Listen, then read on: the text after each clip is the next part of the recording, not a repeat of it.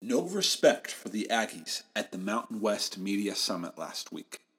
We'll discuss that and ask some questions that still need to be answered as we head into fall camp this week on AggieCast.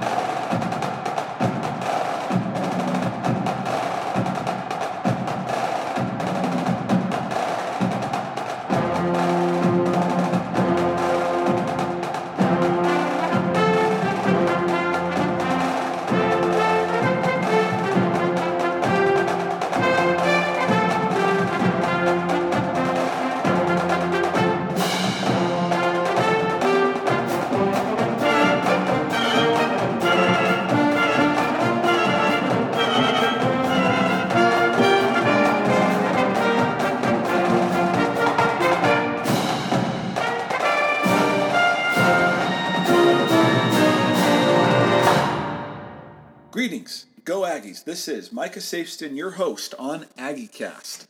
Give us a like, give us a share on Facebook. Let us know what you think. Send us a message there. I want to talk about this week. Talk about the Mountain West Media Summit. It's not Media Days. That's what all the other conferences call it, and what everyone else has called it for however many years. Now it's the Media Summit. Big difference, guys. I want to talk about what happened there, because, frankly, it might have been the most disappointing media summit, or media days, whatever you want to call it, the most disappointing thing I've seen for a single team at any event like this that I could think of. I mean, they really piled it on thick for the Aggies in Las Vegas. I do think that Coach Wells and the two players he brought Kent Myers and Dallin Levitt to represent him. I think they did a good job. I mean, they did what they're supposed to do there. There was no love lost, though. Not disrespectful, but just no confidence in our Utah State Aggies from the media. And I suppose to some I might be a part of the media. I don't really think of myself that way. I wasn't there. I would have liked to have been. I'll plan on see if I can get there next year. But I was still surprised to see them ranked dead last, not just in the Mountain Division, but in the Mountain West Conference. Basically, all the media members, they rank each team, and all those rankings are compiled, so each team has a certain number of points. Utah State ended with the lowest amount of points, the least amount of confidence. They had something like 28 votes. 28 points, which wasn't very good. And I was shocked by that. You know, I think there are plenty of other teams that have reason to be concerned about this season. Certainly there are concerns I have with Utah State. I'm not going into this season blindly and overly confident. There are a lot of concerns I have. But I think there are other teams in the conference who should be a lot more concerned than the Utah State should. Look at Nevada, UNLV, both of those Nevada teams.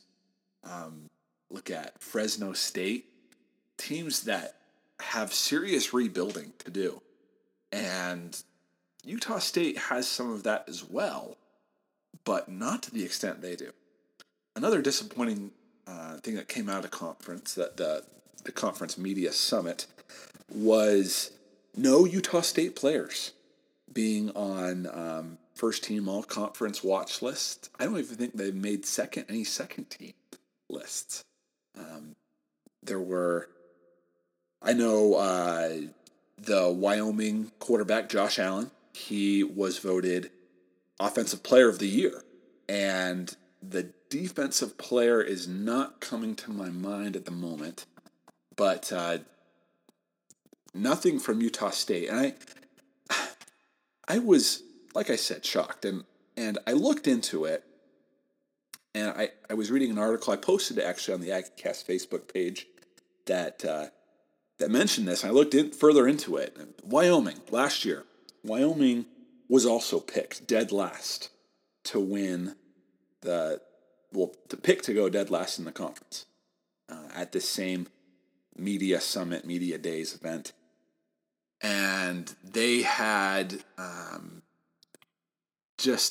they didn't do very well on the all-conference watch lists either. Just no love, no respect from the media on Wyoming's side last year. And then look where they ended up. They won the division. They went to the conference championship. They lost the conference championship, but had a impressive year, a real comeback year. Their quarterback Josh Allen, who is now picked to get all the offensive player of the year for the Mountain West Conference. He ended up having a breakthrough year and really surprising everybody. So why can't Utah State be that? Why can't they do that again? And I'm really going to take almost the entire episode today answering that question. Why can't Utah State do what Wyoming did last year? And that was really surprised a lot of people. And I want to answer that question not so much by focusing on Wyoming last year, because Utah State's a different team, different coach, different style, different players certainly. But I really want to look at why I think Utah State is capable of surprising a lot of people. I don't necessarily know if they will. And I suppose the whole point of my episode today is I want to spend less time on this media day, this media summit, just because there was very little for a Utah State Aggie fan to get out of this, other than, well, your team's going to have a horrible season. So it was just, there wasn't a lot to glean from it, quite frankly. As I watched some of the interviews, I did watch a clip of Coach Wells talking about his quarterback, Kent Myers, commenting on how much he's improved, particularly since he started playing, just as a freshman, sophomore, and up till now as a senior, and how his comfort and knowledge of being a leader on the field, of being the offensive leader, he's really kind of grown into that position. Not just quarterback, but also leader. And he did a great job representing the Aggies at Media Days. Both players, Dallin Leavitt and Kent Myers, both represented the Aggies well. Those are two players I think have potential to be very successful. They, particularly Dallin Leavitt, had a successful year last year. Transferred from BYU and coming to the Aggies, and to me stood out on the defense. Kent Myers, frankly, had a disappointing season last year, and I'm going to get more into that later in this episode. But what he's shown in the past, only during small moments last year, but the previous year, what he showed in entire games, even, he's capable of repeating that and being very successful. So I want to talk about that, talk about fall camp starting tomorrow, and discuss what we can look for out of that. Talk about some of the opportunities that we as fans will have to see the Aggies. I know I'll be going to watch some of their scrimmages, and we will do that on the other side of the break.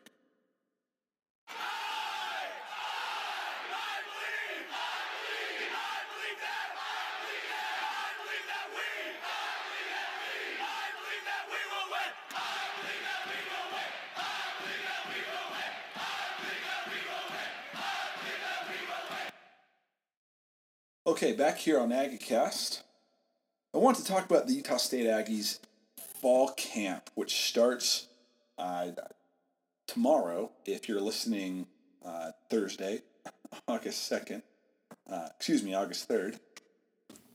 Tomorrow on Friday, fall camp starts, and one of the things I love about the Aggies is how much open practice they do, and maybe that's a Coach Wells thing, but I really like it. I think getting the opportunity, because there's a difference between a practice and a game.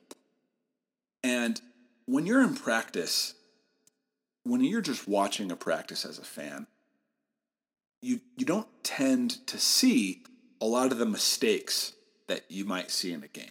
Because in a game, you're playing an opponent. The opponent is trying to capitalize on a mistake.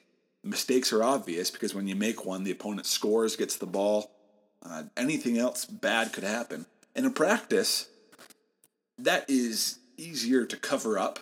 So I think I love the open practice system. I think there's a lot of coaches who don't like it because it tends to maybe there's a chance of broadcasting your strategy, broadcasting what you're going to do in these situations and that situation. And I don't know. I feel like in today's world, not even just in football, not even just in sports, but transparency is just better than trying to cover it up. Then it's better just to tell people who you are. And I like that the Aggies do that with their open practices. Go to UtahStateAggies.com and check out their fall practice schedule. I know the first scrimmage is on Saturday the 11th. I will be there. I believe it's at 6 o'clock. And I believe that their final scrimmage, which is the family fun day, is, I believe, a week after that, on the 18th. So I've basically written down 5 questions that as we get into fall camp that I'm going to be looking for. When I'll go to these scrimmages, I may even go to a couple practices just in the afternoons. These are the things I want to see from the Aggies. These, just in my humble opinion, that Utah State, to have success this year, that they need to improve on, or even maybe it's not even improve on, but just maintain. The first question I have about the Aggies is about Kent Myers. Number 1, will Kent Myers impress or disappoint? Because I've made it clear on earlier episodes that I'm a fan of Kent Myers. I think he is a good football player. And I'll tell you why, because I've been asked that question since saying that. Why do you like Kent Myers? He really performed poorly last year. And that's true.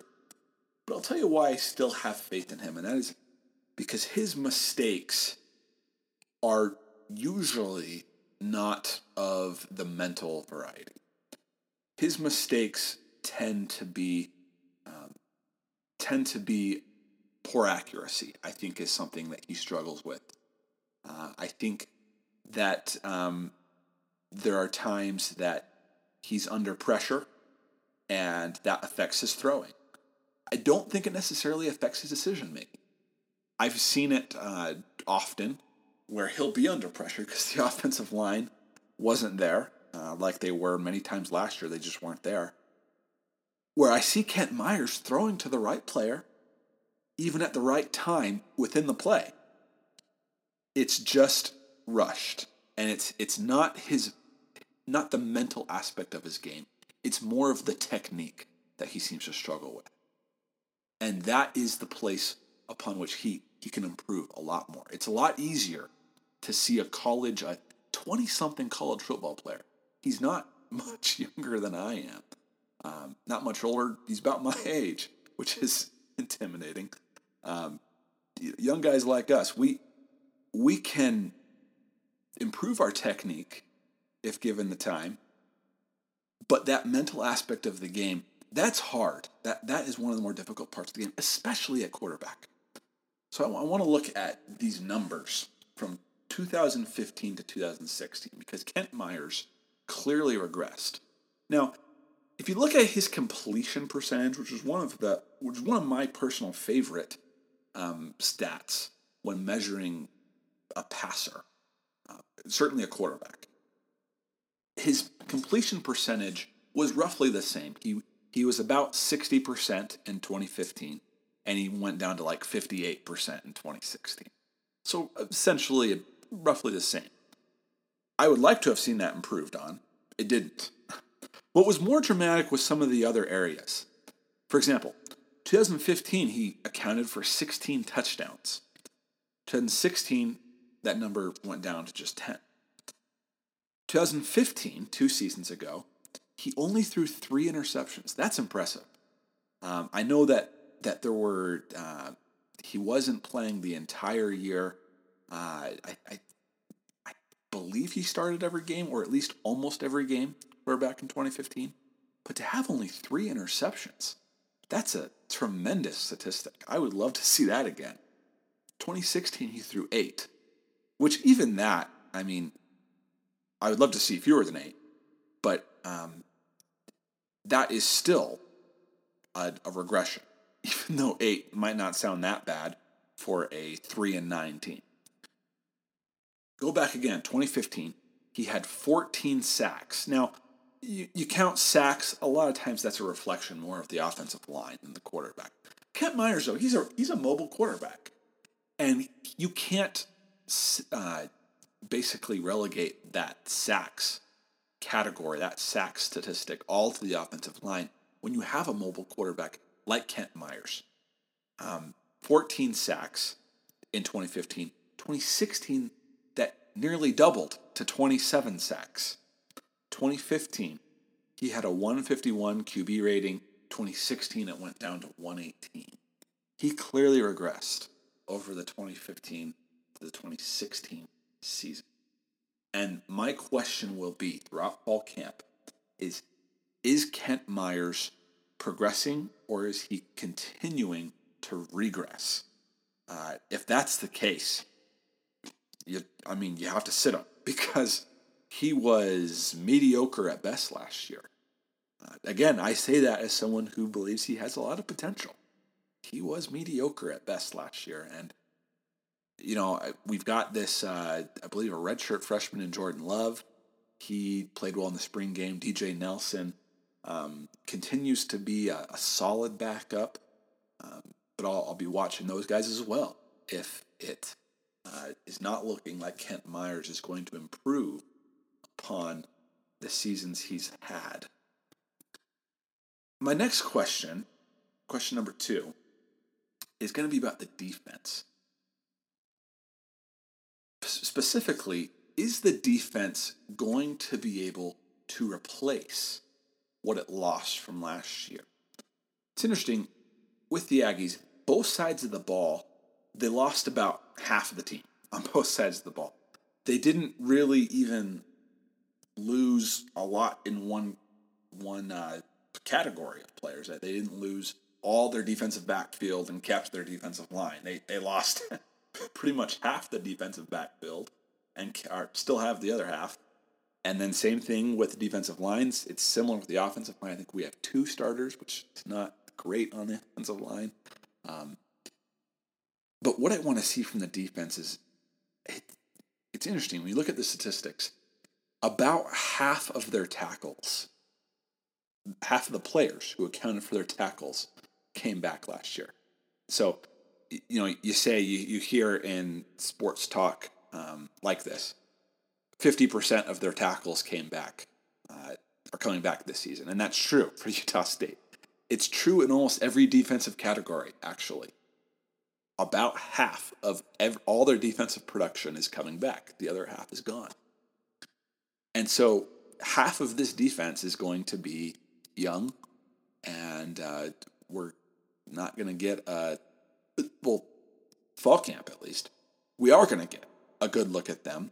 Again, why I love the transparency of fall camp, Utah State, is I'll be watching the Aggies on defense and seeing, are those holes in the defense stepping up?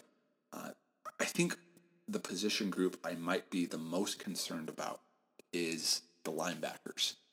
We have Alex Huerta and Chase Christiansen coming back with 2 new guys that are going to be filling in those roles. And that will be because the last few years, Utah State has, when they've played defensive well, it's been because their linebackers have been dominant. And I think one of the main reasons we struggled last year was poor play at the linebacker position. Chase Christiansen had some moments, but actually isn't even listed as a starter. At least not, he wasn't last year. He will be this year, I'm sure, but he wasn't last year. And Alex Huerta, he also had some moments, and that was about it.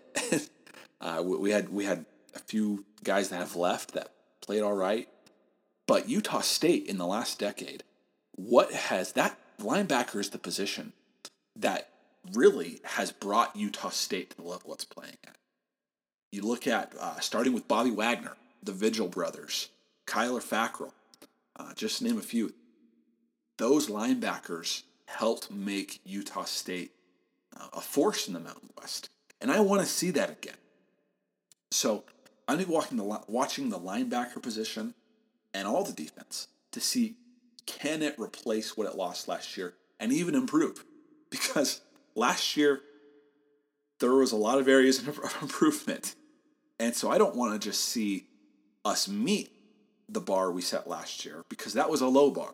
I want to see them meet the bar or exceed the bar we were setting in 2013, 2014. And because that's going to determine the success for this team. Question number 3. What will this offense look like compared to previous years? The main reason I'm going to be asking this question will be because of our new offensive coordinator, David Yost. David Yost, in the spring game, was running a no-huddle, very fast type offense. And that's great. I mean, I love that. And we've got the players, the personnel to be successful at that. But come fall camp, we're going to get a better idea of if that's really what it's going to look like week in and week out, every drive, every play. Because if that's the case, that's a big deal. Because Utah State, we've played some fast offense, we've played some hurry-up type offense, but I've never seen us really play a true no huddle. And what's exciting about David Yost is that's kind of how he coached. I was at Oregon last year, and Oregon, of course, is notorious for this style of play. This is what made Oregon Oregon. The problem is that it wasn't really David Yost that made that. David Yost kind of tagged along near the end, which is fine.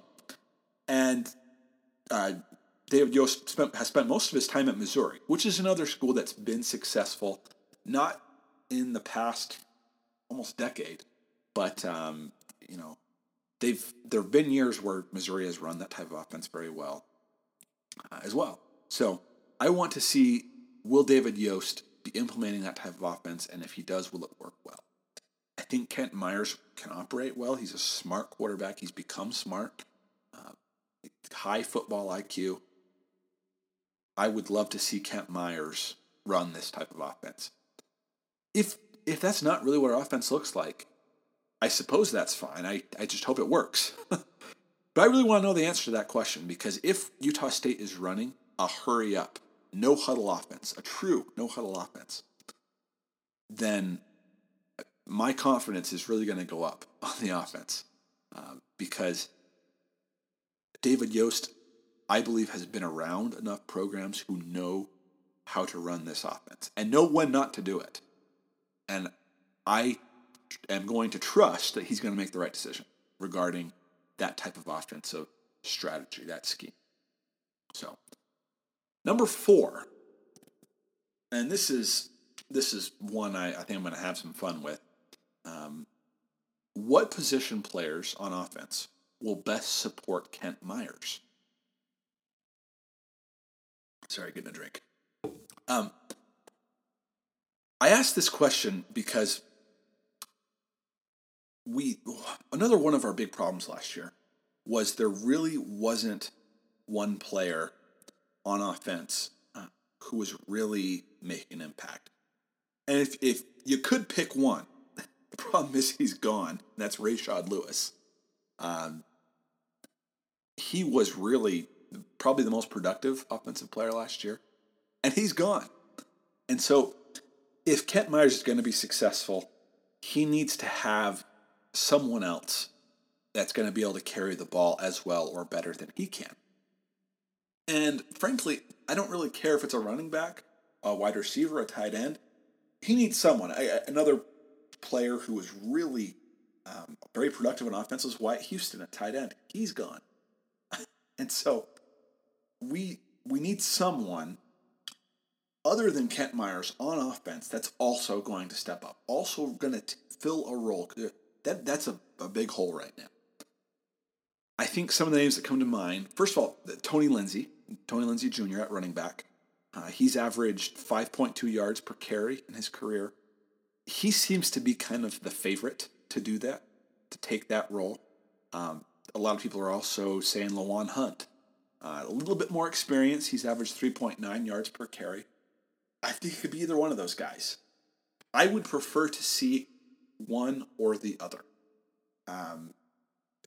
I suppose they could both do it, but I will be more convinced that we're going to have someone filling this role if I'm seeing Tony Lindsay or Lawan Hunt every first down in scrimmage.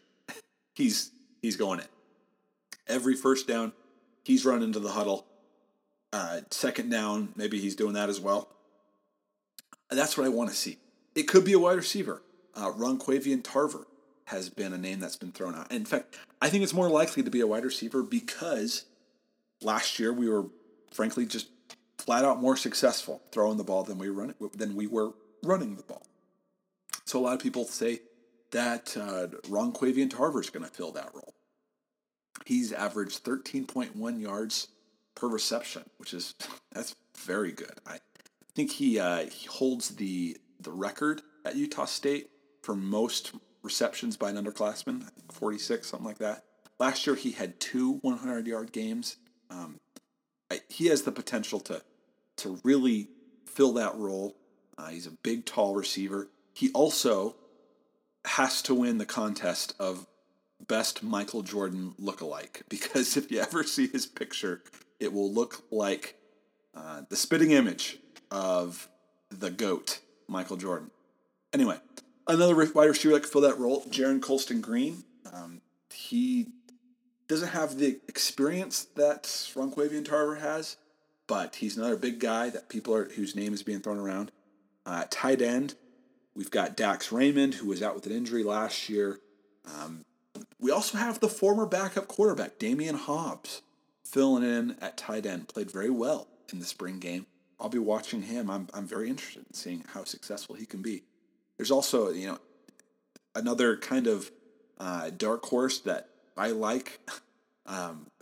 Junior college transfer, El Toro Allen. He comes from junior college in California. The name's not ringing a bell, but El Toro, which is a great name to have when you're playing for the Aggies with the big bowl. El Toro Allen, I watched his highlight reel the other day, and it is sweet. And it's his junior college highlight reel, not his high school college reel. So he was dominating at JUCO. And so I think he is and JUCO players, they have that advantage of moving in, and they're not making the big jump that high school players are. It's really just a few levels up close to high school, where it's just over your head on day one, unless you're a 4 or 5 star recruit. So that's really what I'm going to be watching. Who's going to take that role? Who's going to be the right-hand man to Kent Myers? Because, like I said, I would prefer it to be one guy who's obviously going to take that role. I would love for all of those guys I mentioned to take that role. But being realistic, I would love to see, Kent Myers to big Ronquavian Tarver. That's the guy that's always in double coverage. That's the guy opening up the other guys, the other receivers, the tight ends, because Ronquavian Tarver's unstoppable. I'd love to see Tony Lindsay. He's, no one can tackle him. He's taken every gap that he's getting and just running 6 yards per carry, 7 yards per carry. And I just love to see that from just one of them. So I'll be looking for that in fall camp. My last question, coming into fall camp, can the defense stop the run? And really my question will be, can the defense stop everything? But specifically, can they stop the run? I mentioned earlier, last week or the week before, that the Aggies last year, were ranked 11th in stopping the pass in the entire nation. They're ranked number 11 in the entire country. So that's over those big defensive teams like Alabama, Michigan, Ohio State, those teams that play almost an NFL level defense. Utah State was right behind them in number 11. That was awesome. And I would love to see that repeated for the Aggies. Stopping the run, however, was a slightly different story. Aggies were ranked 91st in the nation stopping the run. There's a caveat to that. That's very interesting. 91st in the nation, but they were 6th, right in the middle of the Mountain West in rushing defense. That's fascinating because that means that there were another 6 teams in the Mountain West who were worse than the Aggies were at stopping the run last year when the Aggies got 3-9, were ranked 3-9. I would note that one of those teams ranked behind the Aggies was Wyoming, who won the division. And so it's clear that if you can stop the run in the Mountain West, you've got a shot. And there's a reason for that. Now, because was Wyoming really supposed to be ranked that low? Were they really in fact, Aggies were 91st. Wyoming was 92nd. Were they really the 92nd worst team at stopping the run? By the statistics, yes, they were. In reality, they probably were much higher than that. They were just ranked so low because in the Mountain West, there's so many teams that run the ball so well. You've got San Diego State, New Mexico, first in the nation in rushing last year. Air Force, any service academy is going to run the ball very well. Those are just 3 of the teams. Wyoming themselves have had some good running backs in the past. All these are teams in the Mountain West to some degree run the ball very well. And so if you can stop the run, you've got a good shot. And I'm going to be watching the Aggies. They're watching their run defense. Again, and that kind of comes back to the linebackers because the linebackers play such a big role in identifying and stopping the run sooner than anyone else on the field. That's kind of a fundamental concept of playing linebacker. And so I'm going to be watching because if the Aggies are not running the ball well in scrimmages, it'll be for one of 2 reasons. Either the offense isn't rushing very well or the defense is stopping the rush very well. I'm willing to give the benefit of the doubt to the defense and say the only reason we can't run the ball in these scrimmages is because our defense is so good at stopping it. Especially when we've got these guys, Tony Lindsay Jr., Lawan Hunt, Atoro Allen, they'll be running the ball against them in these scrimmages. That I think will be difficult to stop and will mirror the quality of a lot of the running backs we will play against. Unfortunately, Wisconsin's going to be a difficult game to gauge that skill against because the teams that are stopping the Wisconsin run game are the best defenses in the country. So I'd love to see Utah State do that. But if they don't, I'll be optimistic nonetheless. So those are my 5 questions coming into fall camp. Like I said, I will be at these scrimmages. I would encourage you to come to them as well. Check them out. Check out and see how our Aggies are doing as we prepare for this season. And man, I'm just getting excited. You can think of your own questions that you want to look for, things you want to look for. Let me know. Contact us at AggieCast on the AggieCast Facebook page and just write us right there. And I want to close today's show talking about something that is not just applicable to the Utah State Aggies, but just college football as a whole, my thoughts on it. And we're going to end this episode with that.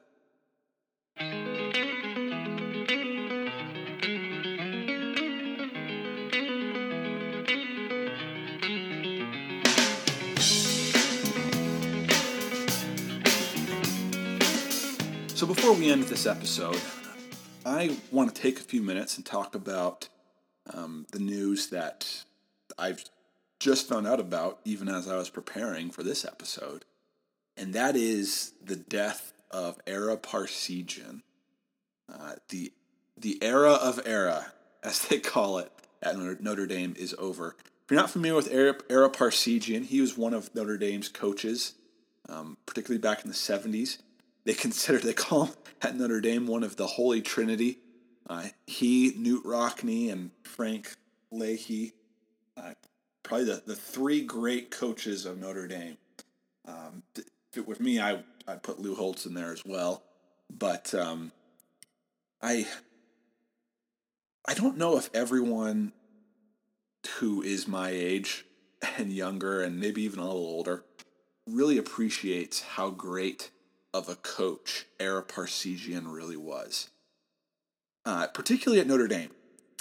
He coached 11 seasons there, won 2 national championships. And during those 11 seasons, he only had 17 losses, which is pretty impressive. And I don't know if there's going to be a coach that's going to have that type of a record who's not named Nick Saban.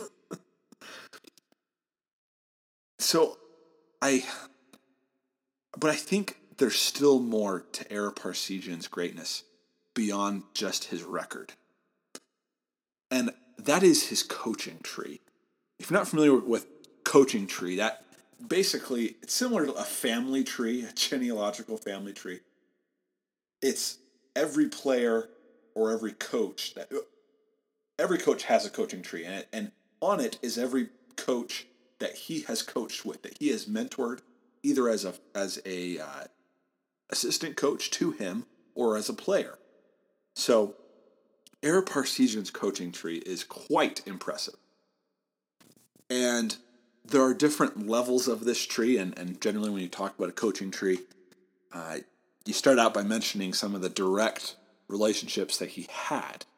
Ara Parseghian coached with Bo Schembechler, the great coach at Michigan, Woody Hayes, the great coach at Ohio State. Those two coaches were known for their rivalry against each other.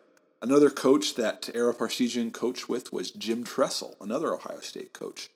One of the great coaches there. He won, I think, one national championship while at Ohio State. Another one, Sean Payton, Super Bowl winning coach of the New Orleans Saints. Even John Pont, his successor at the University of Miami, where Ara Parseghian started out his head coaching career. John Pont, one of the great coaches to coach at Miami. Some of the indirect coaches on his coaching tree. So these are coaches that Parseghian didn't coach with, but who mentored coaches who did coach with these guys. So kind of like his grandchildren. So some of these names you might be more familiar with. They're a little bit more current. Kyle Whittingham, the current coach of Utah. Nick Saban, coach of Alabama, one of the greatest coaches, the greatest coach of my generation. Ken Niumatalolo, the current coach of Navy. Jim Harbaugh, coach at Michigan. Don Brown, the defensive coordinator at Michigan. John Harbaugh, the current coach of the Baltimore Ravens. Dave Clawson, his name stuck out to me because he's the current coach of Wake Forest, one of Utah State's opponents. Jimbo Fisher, the national championship winning coach at Florida State. Mark D'Antonio, the current coach at Michigan State. Another one, I mentioned earlier, John Pont, an old coach of University of Miami in Oxford, Ohio. John Pont once coached with a young coach named Ron McBride, who later became the head coach at University of Utah. He coached at Utah during the 90s, really made U of U even a consideration for a conference champion. U of U was a perennial loser before Ron McBride, and Ron McBride made it a legitimate team, really. Ron McBride coached with while he was at the U, hired a young defensive line coach that we would all recognize named Gary Anderson. Gary Anderson, of course, our former coach at Utah State, meaning that a distant association of Ara Parseghian on his coaching tree is, yes, our very own Matt Wells, as Matt Wells was later hired by Gary Anderson after Gary Anderson became the head coach at Utah State. So there you go. Coach Matt Wells and Ara Parseghian, even they have a connection. Even little Utah State Aggies have a connection to the great Ara Parseghian. Died today. As I'm recording this, this will be posted tomorrow. So today is Wednesday as I record this. Died today at the age of 94. One of the great coaches of all time. So that's going to do it for me today on AggieCast. Again, give us a like on Facebook if you haven't. Share us with your friends. Let's continue to share this podcast and get ready for this exciting 2017 football season. Thank you very much. Go Aggies.